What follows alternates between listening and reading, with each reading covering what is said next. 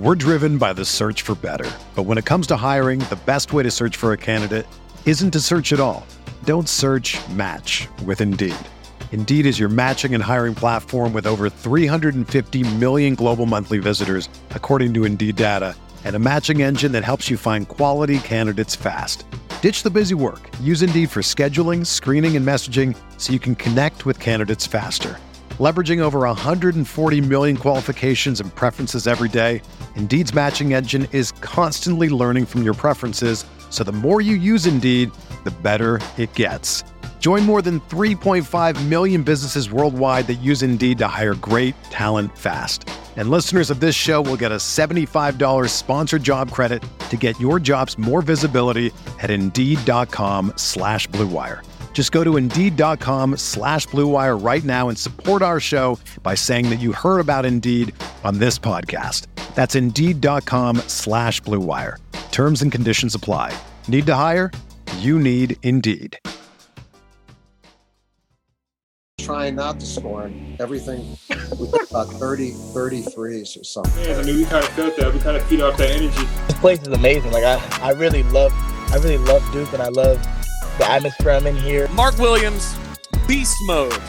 Paolo first half, he had the cramping stuff. Fair enough. Beast mode.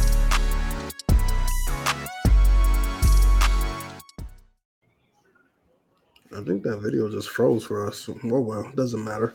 Yeah, I think it might have froze last time too, or I think it was delayed. This is great listening to the people who are only listening on Apple or Spotify right now. Oh man, we got 300 in the spot on Twitter. Yeah, man.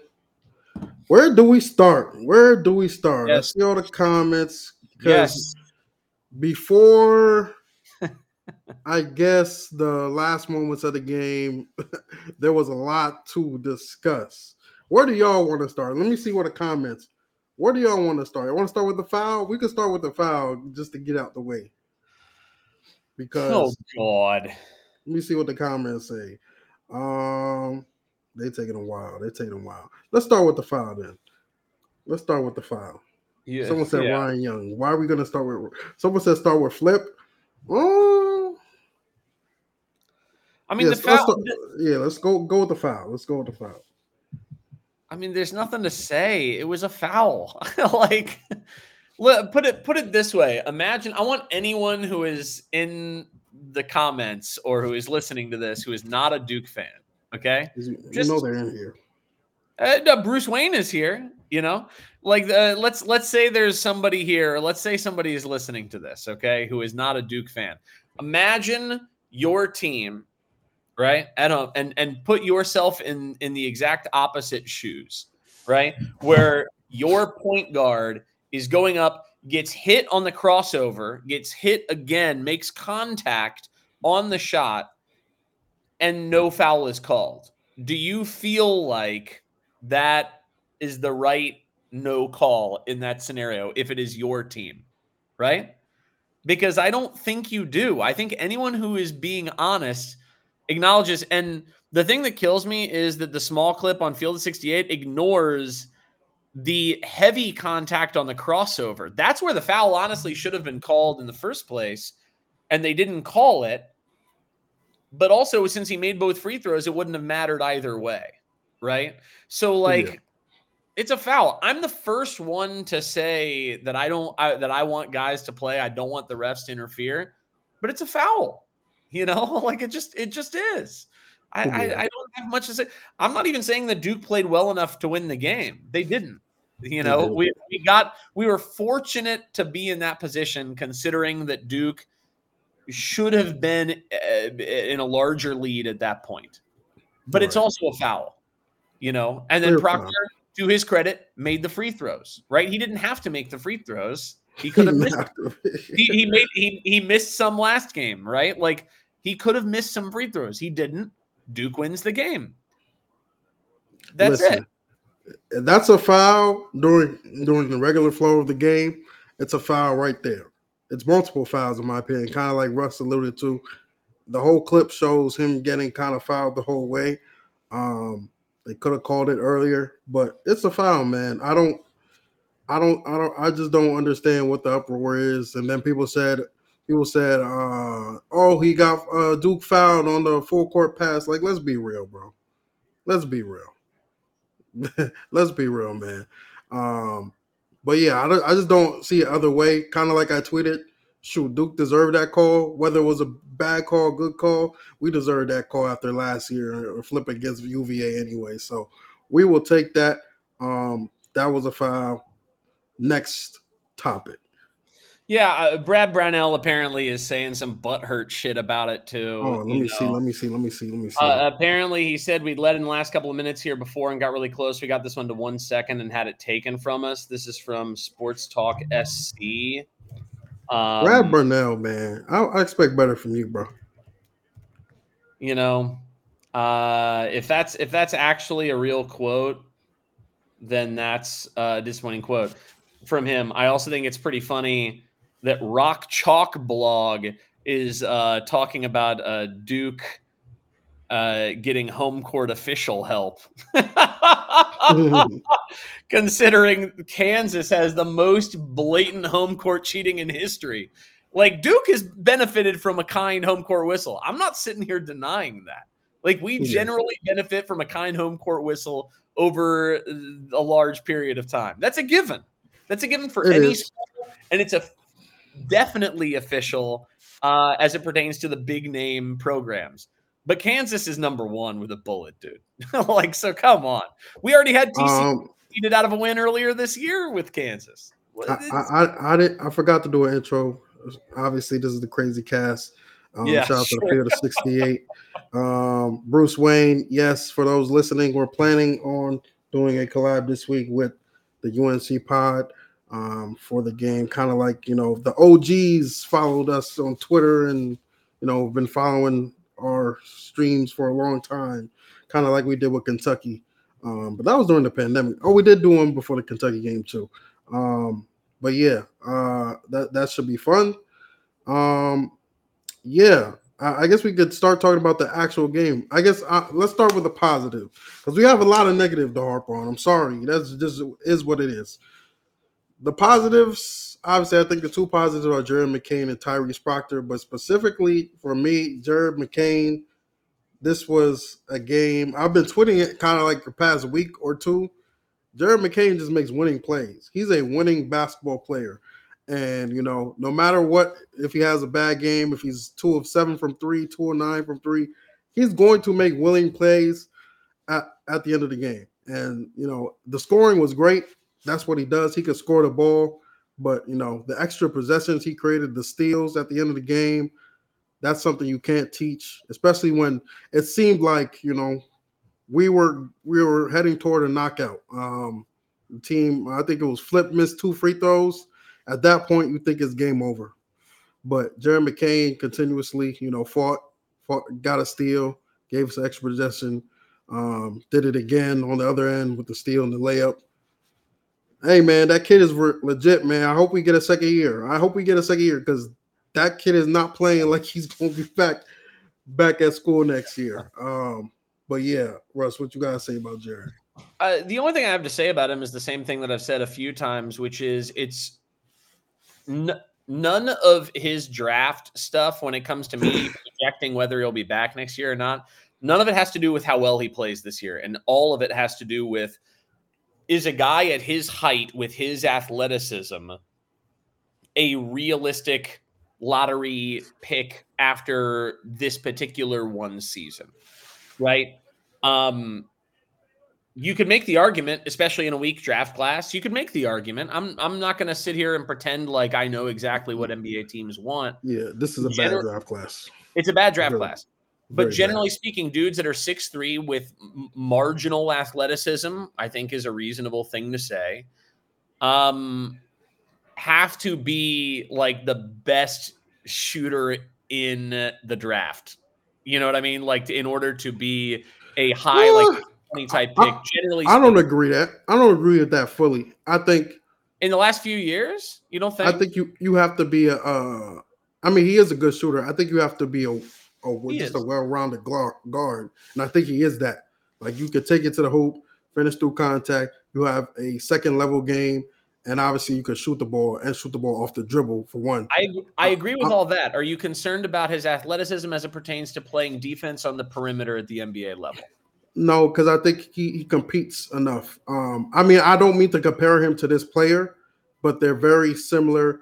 Maybe the other player is a little bit stockier, but Jalen Brunson doesn't have any of those traits you said.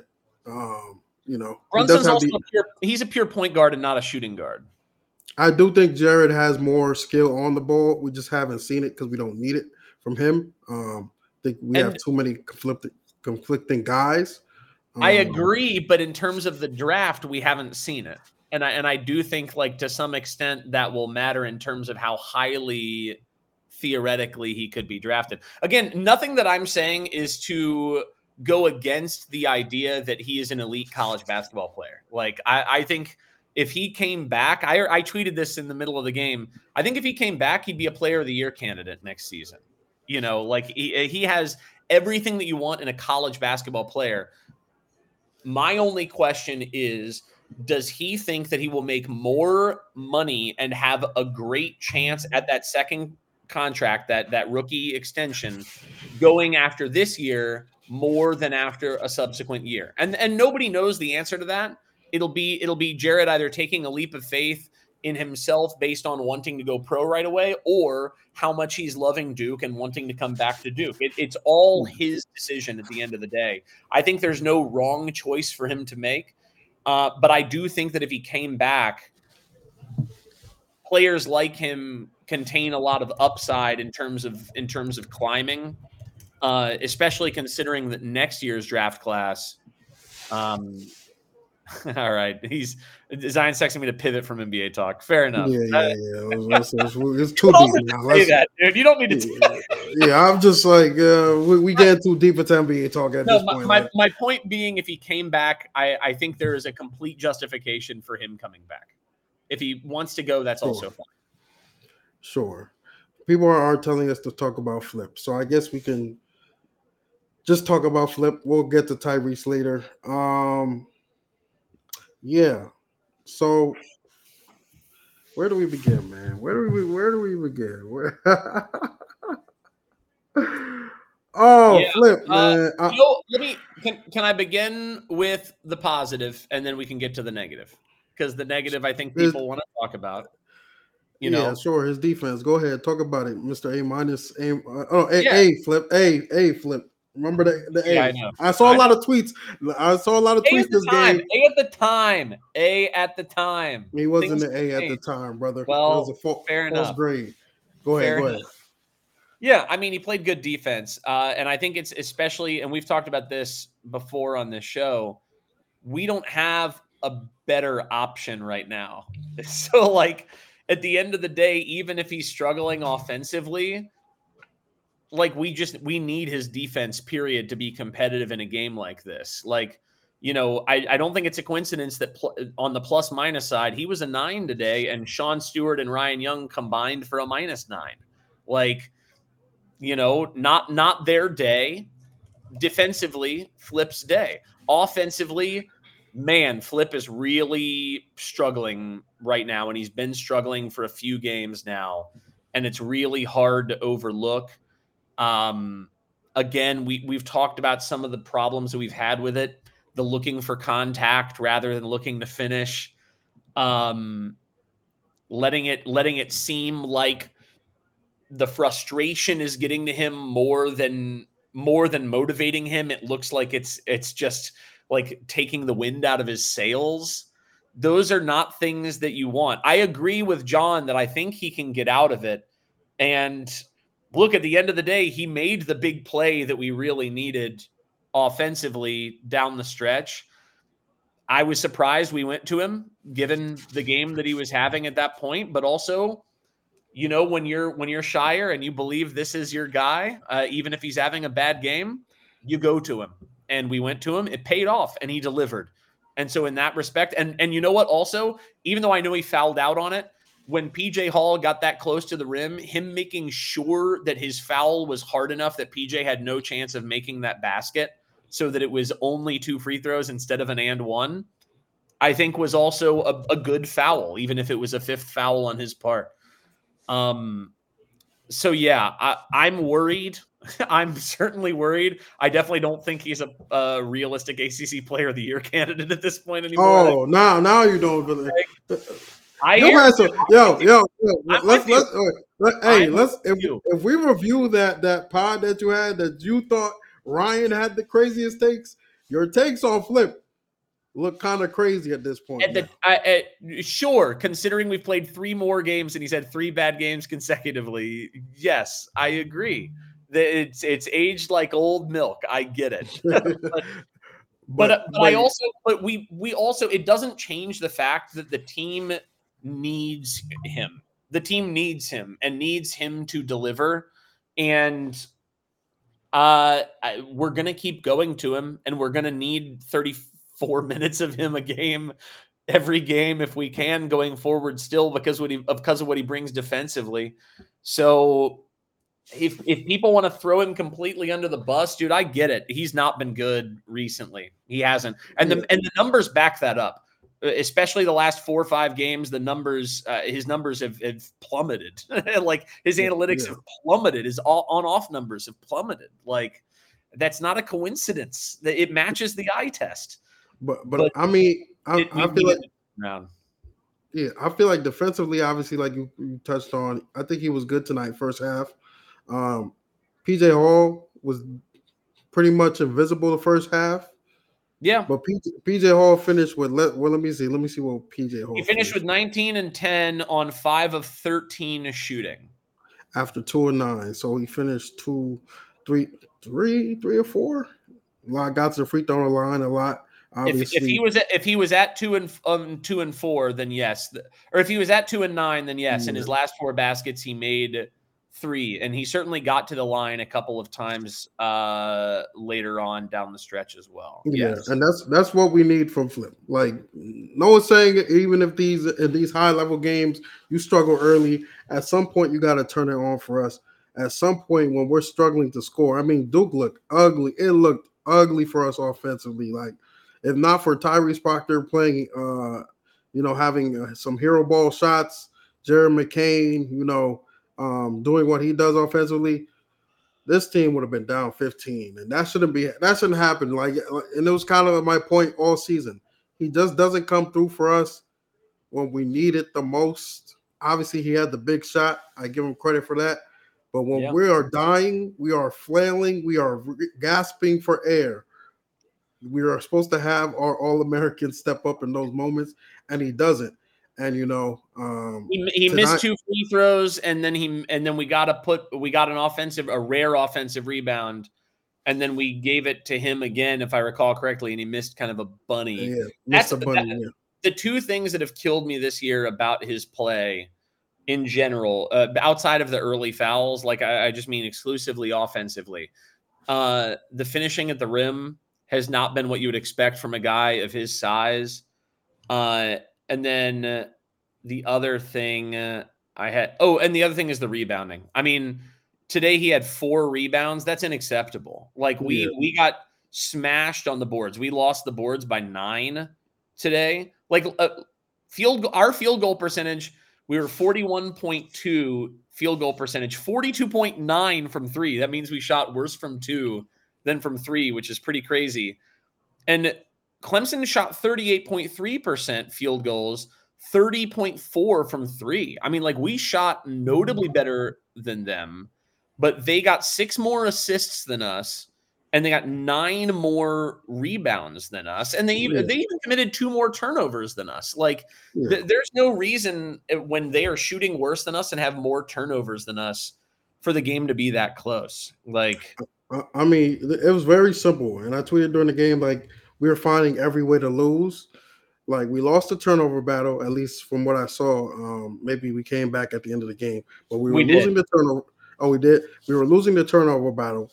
We were getting smoked on the offensive glass. We're having defensive lapses, and we're missing free throws. 95% of that time, when you have all those things, you're going to lose the game. Somehow we found a way to win this game. Thank God. But we found every way to lose. And a lot of people will say, I see people say talking about Shire. Shire, I don't think he had a great game. but I don't think the players were like like we were missing free throws. You can't blame a coach for missing that many free throws. Like you can't blame a coach for missing that many bunnies at the rim. You can blame a coach for rotations, and even at the end of the game, I didn't love us put. I know we had to put Ryan back in for guarding PJ Hall, but Ryan also got switched on to Joe Girard and gave him an easy bucket. So like, the switching that killed me. That killed me when they said, "Oh, they're subbing in Ryan Young for Jeremy Roach for defensive reasons." Jeremy Roach this season has been such a better defender than Ryan Young. Like, and I know Jeremy's beat up right now. I know he's hurt. I know he's not 100%, but like, Jeremy knows where to be so well. And even though I do believe that Ryan knows where to be, you can't put Ryan on a guard ever, or on a perimeter player. It doesn't even need to be a guard. If you put him on a big man out on the perimeter, he can't handle it.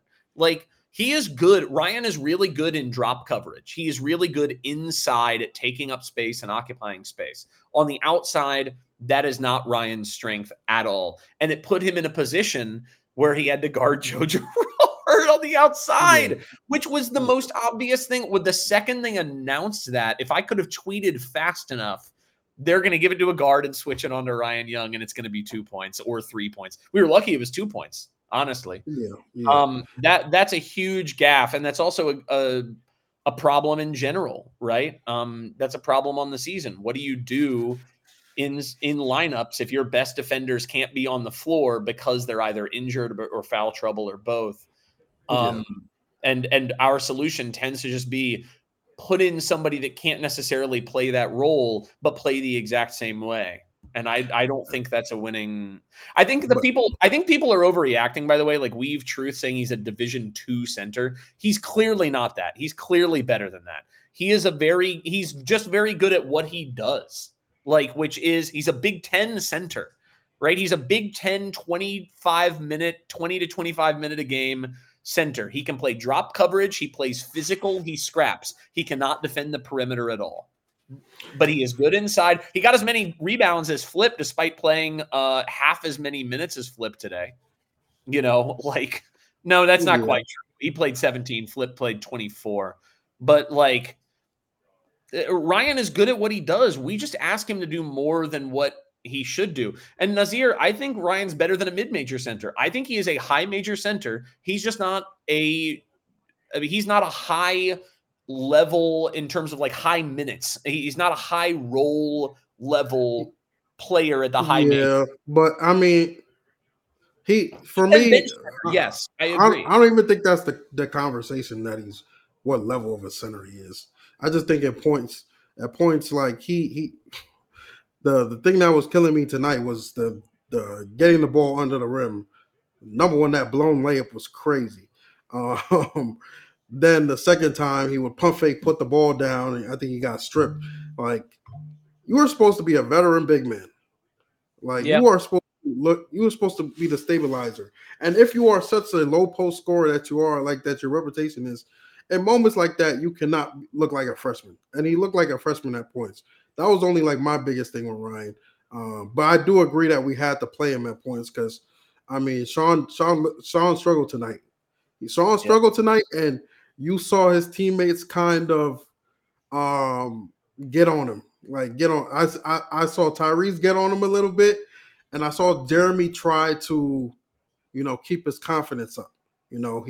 Sean would be pouting, Jeremy tried to clap. And it's just like, he's going to have moments like that because he's a freshman. And like we said, he's a freshman that doesn't play often. So sometimes he will be a deer in the headlights. But, I think that's where we can blame Shire in that, right? Is not developing these guys for these moments.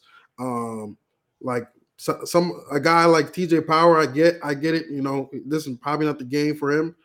But we need to develop a bench at this point because I think now, especially with Jeremy out, we can't trust anybody off the bench to be consistent. Yeah,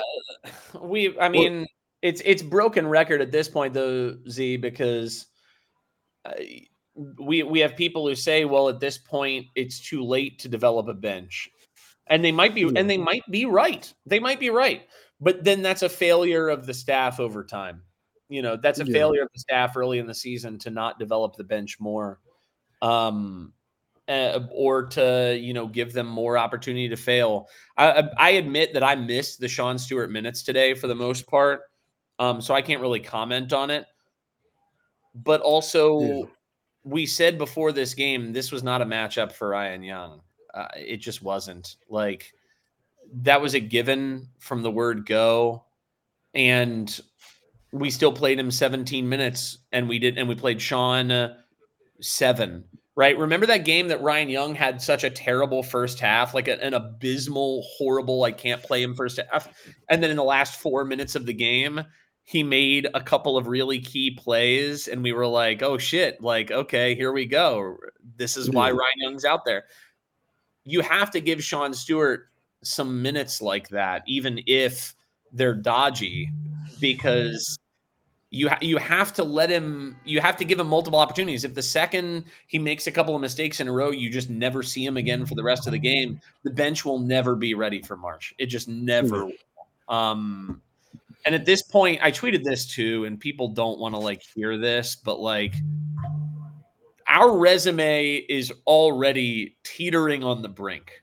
It is really, really dicey. It's teetering on the brink.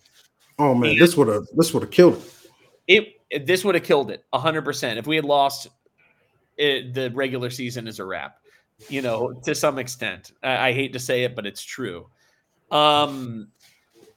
At this point, we need, for the end of the year, we need health. First and foremost, we need health. And second of all, we do need some confidence in younger players. We do. We need to play 8 guys. We can't play 7 guys. We need 8 guys, 8.5 guys, really. And we're not playing those guys. So, like, if you asked me, is it better if we fight and scrap and scrape and we get a 4 seed, but we're not healthy and we only have 6.5 players that we can play? Or is it better for us to be a 6 or 7 seed and have a deeper bench and be healthy? I don't know the answer to that without seeing what the matchups would be in the tournament. It's not a great situation either way. It's bad. I'm not sitting here and pretending it's good. But we need the bench to be ready, and we need full health. If we lack either of those things, it's going to be a short March, I'm afraid. Yeah, and like it's tough because obviously Jeremy's not healthy. And you need him to be healthy for March. Yeah, he didn't look great tonight, and I was surprised he really played today. Personally, I still would have sat him today. I know we still had a close game, but it's the long run at this point, and risking him getting hurt even more in these games is dangerous. It's because if we lose Jeremy for the season's over. Y'all better get ready for Cooper because season's over at that point. Yeah. So, I think we just got to be careful. And the fact we don't have, reliable players after him is, kind of that's on our staff, like you said. So we're driven by the search for better. But when it comes to hiring, the best way to search for a candidate isn't to search at all. Don't search, match with Indeed. Indeed is your matching and hiring platform with over 350 million global monthly visitors, according to Indeed data, and a matching engine that helps you find quality candidates fast. Ditch the busy work. Use Indeed for scheduling, screening, and messaging so you can connect with candidates faster.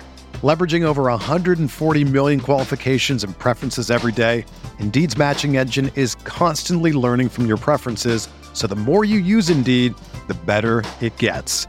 Join more than 3.5 million businesses worldwide that use Indeed to hire great talent fast. And listeners of this show will get a $75 sponsored job credit to get your jobs more visibility at Indeed.com/Blue Wire. Just go to Indeed.com/Blue Wire right now and support our show by saying that you heard about Indeed on this podcast. That's Indeed.com/Blue Wire. Terms and conditions apply. Need to hire? You need Indeed. it'll be interesting to see what happens Monday because this is a quick turnaround, and it's traveling to Virginia. I mean, Virginia is not that far, but it's still the fact of traveling and playing a game. We also always lose there. We Yeah. always lose there. It's going to be a crazy environment, and this was not a good performance at all. Not a good performance at all. We had 0 Jalen Blake's minutes tonight. Jalen Blake's was. I was surprised. I was surprised about that. Was he hurt? No, he's healthy. I can't believe we played 25 minutes of Jeremy with him looking like that and risking our season when Jalen Blake's is there. I'm not saying that Jalen Blake's can deliver the threat of scoring that Jeremy does. Obviously Jeremy is just being used out there as a bit of a decoy, right? Like he wasn't being asked to do a lot on offense other than keep the defense honest. I get in that respect, but he couldn't defend. Like he's not mobile at all. Yeah. All it takes is Jeremy he fell over with 4 minutes left or whatever after one play. I was concerned it was a wrap for Jeremy. Every time he falls over, we're gonna be like it's a wrap unless he's healthy. I don't understand. To Ernie B's point, I don't understand why this team doesn't press more. I don't understand why we don't push the tempo more. There are a lot of questions, man. I just think. Yeah, I don't understand why we're not pressing. I thought we were showing us beginning of the year that okay, we're going to be a pressing team, and to have so many guards and have not athletic dudes, but at least small guys that can press. We don't do it at all. Caleb Foster tonight was, again, more or less a non-entity, right? Non-impact player. Again, he's a freshman. I don't really blame him for that. He's learning. It's a process. Freshmen get a pass from me, especially in January, early February. You're figuring shit out. I get it. But you know what Caleb can do is he can defend on the ball. Off ball, he's very dicey, as most freshmen are. On ball, he's got size. He's got IQ. McCain gets into players on ball. Obviously, Jalen Blakes gets into players on ball. Proctor gets into players on ball. There must be a reason, and I'm just not smart enough to see it, right? Because I'm not getting paid millions of dollars to be a coach. So I don't know the answers to these questions. Maybe it's because Flip. Maybe it's because we have Flip, and Flip already has to run a lot, and they're trying to conserve him a little bit because we don't have stuff. I mean, Sean Stewart on the ball is pretty good, dude. Generally, he's been good on the ball, and he's got size. I don't know what I don't get it. I don't get it. Who's the tweet? Adrian, who tweeted this? For the listeners, it says you see the tweet saying anyone wanting Sean Stewart. I have a suspicion. 25 or under. Ooh.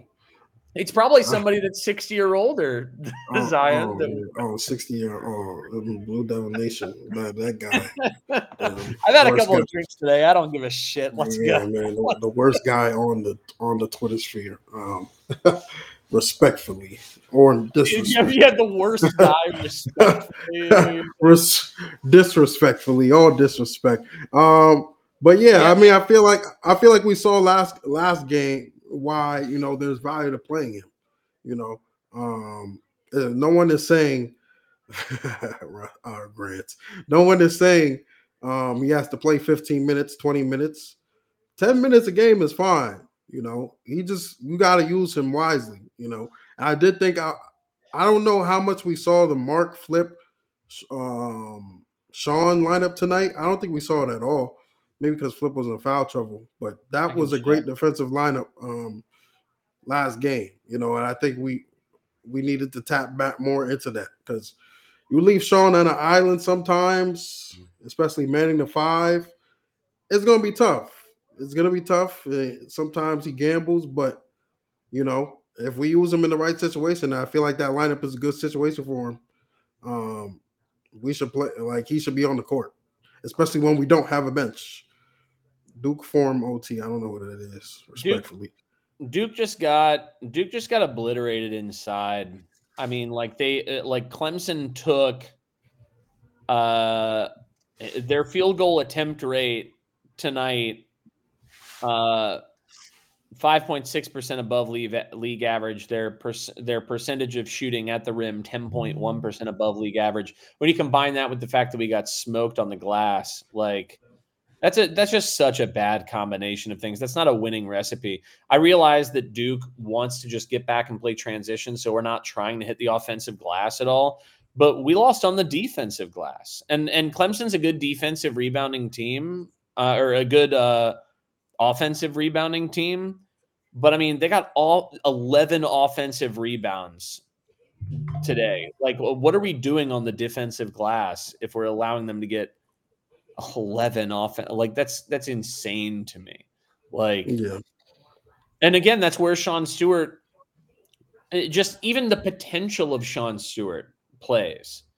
You know, like I'm not saying it would have gone well. Maybe we play him more and we lose. I don't know, but we have to play him more for March. We have to. Like we do not, like right now. We do not have a bench. Like we're lucky enough to, I guess, bring. You know, we have 6 players, and we have 6 players and Ryan Young. We have 6 players, and then matchup dependent, we have Ryan Young, and that's it. We're not playing Jalen Blakes consistently. We're not playing Sean Stewart consistently. We're barely playing TJ Power. We're just not playing them at all. So I don't know what the point is. We're going to end up. You know, what's funny is so many, boy, people aren't going to be happy that I'm saying this. A lot of people said because we were ranked so highly preseason, because we returned a bunch of people were like, oh, that's kind of like UNC last year, huh? And we were like, nah, it's not like UNC. But you know what one of the worst things UNC did last season was? Didn't play the bench at all. You know what I mean? They played no bench last year at all. That's why they all transferred. But that's why they all transferred. And I tell you what, Duke is going to have a not insubstantial amount of transfers this offseason. I would be surprised if that's not the case. Like I'm not saying I wish it happens. I don't want it to happen. I want us to return players. And I'm not saying I know that players are transferring. Again, I don't know. But if the number is fewer than 3, I would be stunned. I'd be stunned. Grant is right. We have to have Stewart ready in case we face some physical SEC team. But more than that, honestly, Grant, it also comes down to starters. Like Flip has to get us 15 and 9 in that game at minimum on decent efficiency. You have to have Mark Mitchell healthy in that game. You have to have Jeremy Roach healthy in that game. Like part of the problem with last year's loss to Tennessee was the starters weren't there. We didn't have Mark, and then that kind of was that. I don't know. There's just a lot of questions, man. And, UNC winning again tonight, obviously they struggled, but it was on the road in a tough place to win. UNC is legit, man. I got nothing else for them, bro. I know. I tried to find the loopholes, bro. At this point, bro, they're winning every road game. Even when they see home games, they're blowing teams out. And the home games, they're blowing teams out. Duke is not. Duke's not blowing out teams at home. Why? Why not? Well, you could ask yourself a few questions about that. You could say maybe it's particular players. You could say it's the coaches. You could say it's some combination. You could say it's roster construction. I'd say that falls on coaches, roster construction. But, there are a lot of questions to be had. And again, Duke down to 15th and Ken Palm on Torvik, we're abysmally low. We are not in good shape we're 26th in Torvik, which honestly feels a little more correct than 15th if we're being real. Yeah, I don't even know. I don't care about none of that. He projects us as a 5 seed. Would you project us as higher than a 5 seed right now? No, we look like a 7 seed right now, truthfully. That's what I'm saying. 26 feels more right than 15. A lot of what I'll be very honest. If college basketball adopted we're not going to rank teams until January 1st, that would affect the whole landscape of college basketball because even our team like us, right now, we're eating off the fact, even with the AP poll and all that, we're eating off the fact that we were ranked number 2 in preseason. We are very much eating off of that. Baylor was a good win, but outside of that, it hasn't been great for us. I'll say just to do a slight defense. So what I said, we're 26th in Torvik for the season. January 1st and forward, I just looked it up because I was like, well, clearly January 1st and forward, we're going to be terrible. We're 28th. We're not abysmal because that Pittsburgh game, I think, elevated us pretty substantially. I'm going to look up January 10th and on that. Oh, boy. I'm scrolling, dude. Yeah, January 10th and forward, we are 89th, right? That's and that covers our last 4 games, right? That covers the last 2.5 weeks. We're 89th in that span. That feels right. Duke has not played well in the last 2.5 weeks. We played really badly. Kansas is not eating off that barley because they're playing in the tough conference, a way tougher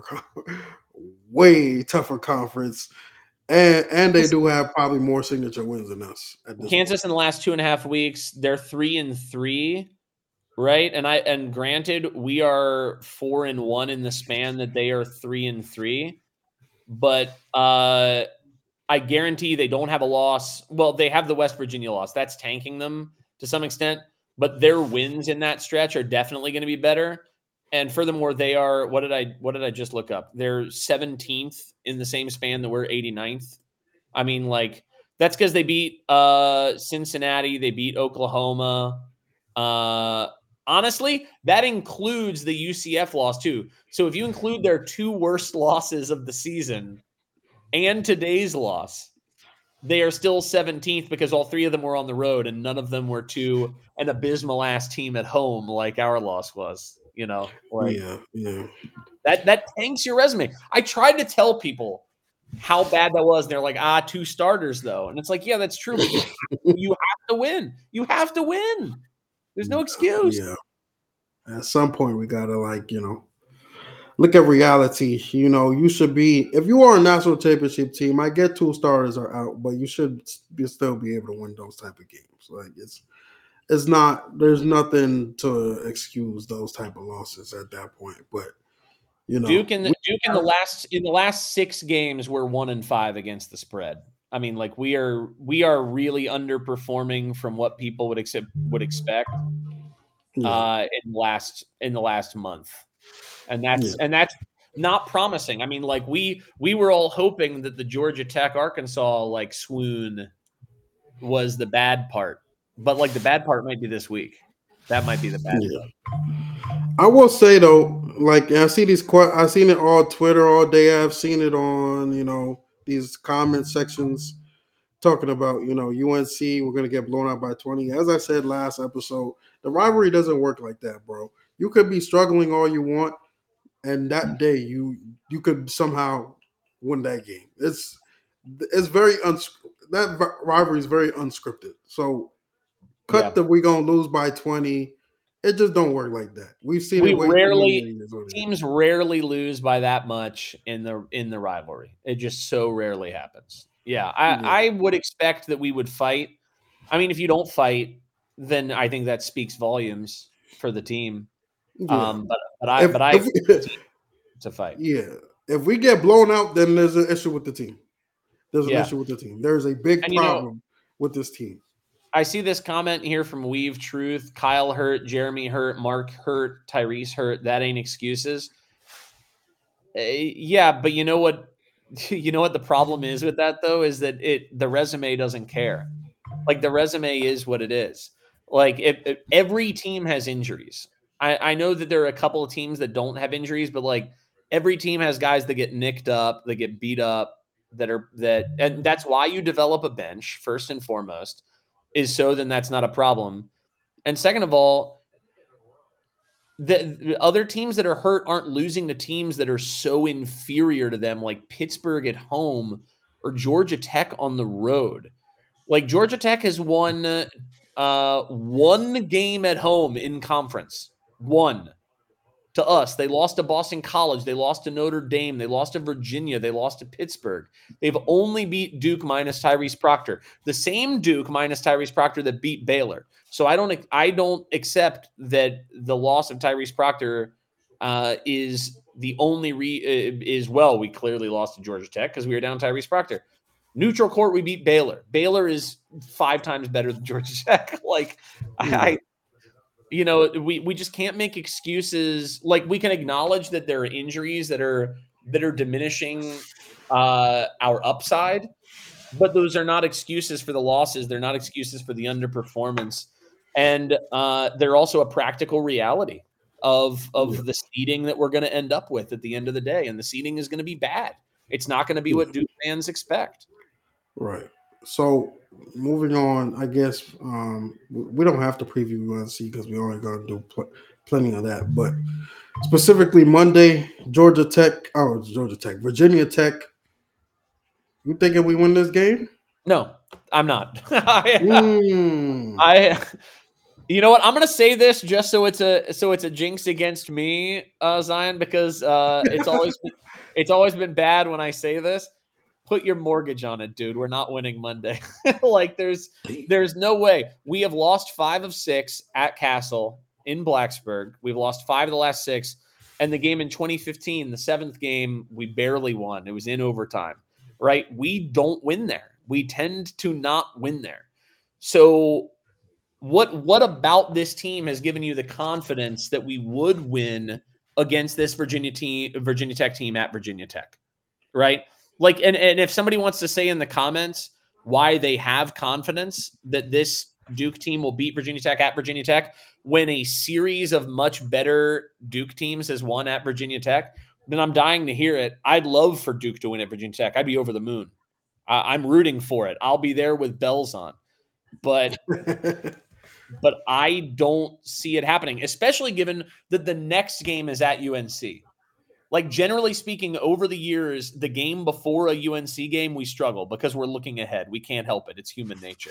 So when you combine that with the fact that Virginia Tech, we're 1-5 in the last 6 games there, I mean, put your mortgage on it, baby. Yeah. What's next, Zion? Let me see Virginia Tech's last couple games. Just out of curiosity. Because I'm going to pick Duke. I'm not going to lie. I'm about to pick Duke. Virginia Tech's last couple of games have been against bad teams. They beat State at State. And then they beat Boston College at home, but not by a lot. I actually watched that game. That was a pretty unimpressive performance. And then they absolutely massacred Georgia Tech, obviously. Today, they smoked Georgia Tech. That's a bad sign. That is a bad sign. Yeah, they're not sleeping, that's for sure. Couture is having a game on Monday because we already know he already come. He don't even have to have a good season. Like, I don't even think he's having a good season, but we know Hunter Couture is coming on Monday. You know, dude, he is having a good season. You know what he's shooting from the 3-point line in conference play so far, Zion? What, 48%? 53%. 53%, and that's on volume. That's on like 4.5 shots a game. You know, that's a decent volume for that. Look, Padula and Couture, I think, are going to go off. It'll be an interesting game in the sense that Virginia Tech wants to play a true big man. Like they want to start 2 guys that are 6'9" and 6'10". So do we expect to see some Flip and Ryan Young on Monday? Absolutely. But I tell you what, Mike Young is a smart coach, and he'll just he'll drag Ryan Young out to the perimeter and let Padula and Couture cook him if Duke doesn't adjust and have a game plan prepared. Then that's Cookville. That's roasty toasty is what that is. I'll say this, and the fact they do play a true big man, I'm predicting a Flip classic. Flip classic. This is the sort of game. This is the sort of game where if you want to show people that the last 4 to 5 games that he's played that have been not good, if he wants to show people like, I mean, I forget, maybe the really big game was in that stretch. I don't remember. But generally speaking, that range of games, he has not played well. If he wants to show people, hey, I'm still worthy of the conversation, like I'm still worthy of All-American talk, I'm still all these things, then when you go to Virginia Tech, you have to beast. You have to beast. Yeah, Jonathan cracking some jokes in the comments about Flip's layup making. Yeah, he's got to make his shots at the rim when they're starting guys they're going to play 6'9", 6'10 at the 4 and the 5. They're going to play 6'9", 6'10. So, you know, if they're going to do that, then Flip, being the tallest guy on the floor, the biggest guy on the floor, generally speaking, you have to make your layups.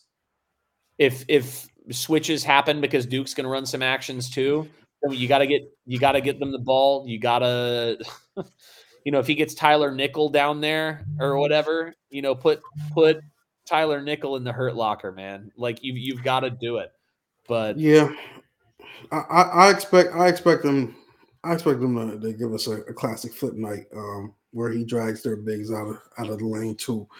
But how do you do? I think this. Let me see. I'm looking up right now, dude. Last year he scored 29 points, 10 rebounds at Virginia Tech, even though he lost. And that was a better front line. And that was a better front line because they had Mutz down there and Basile. Then at Duke, Flip only did 12 and 3, but also that game we had a very big lead at the beginning of the second half, and we just didn't need him.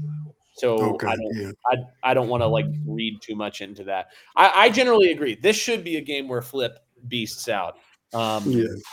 I mean, he has to. This is a week, and someone said, I think it was Bruce said, Armando Baker is going to cook him. That's not going to happen. But this is a week he has to prove himself.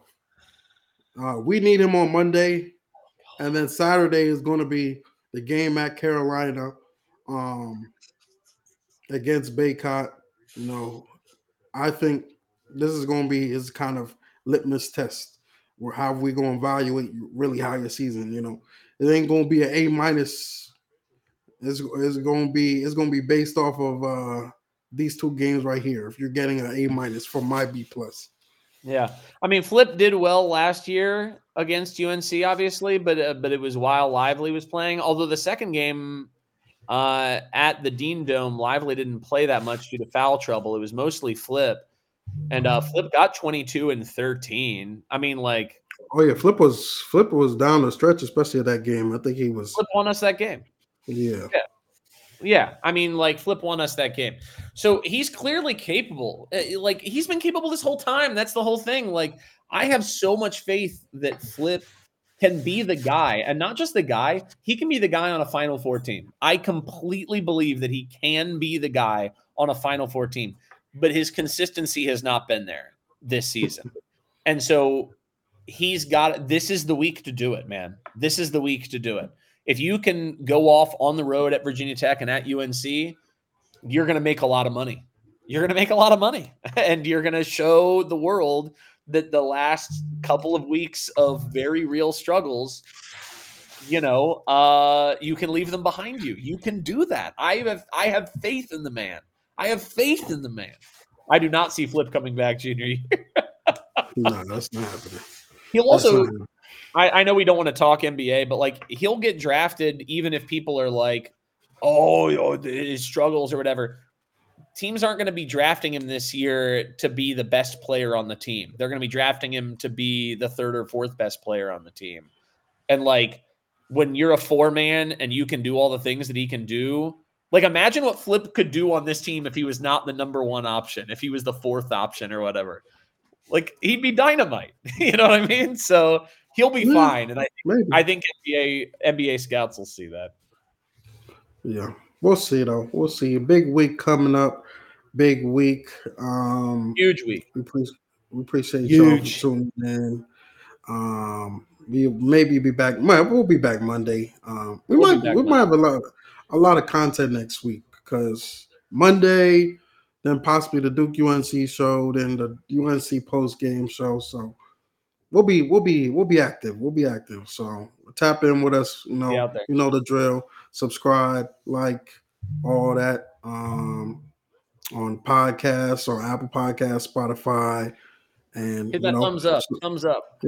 Hit that thumbs up on YouTube. No, you will not get no shout out, Bruce. But you've gotten enough today, Bruce. Haven't you gotten enough today? You know what I mean? Man. Yeah, man. You're getting way too many shout outs, man. But he's here. We appreciate y'all for tuning in. We'll catch you next week. Big week. Big week, man. Sure. Oh God, let's pray, baby.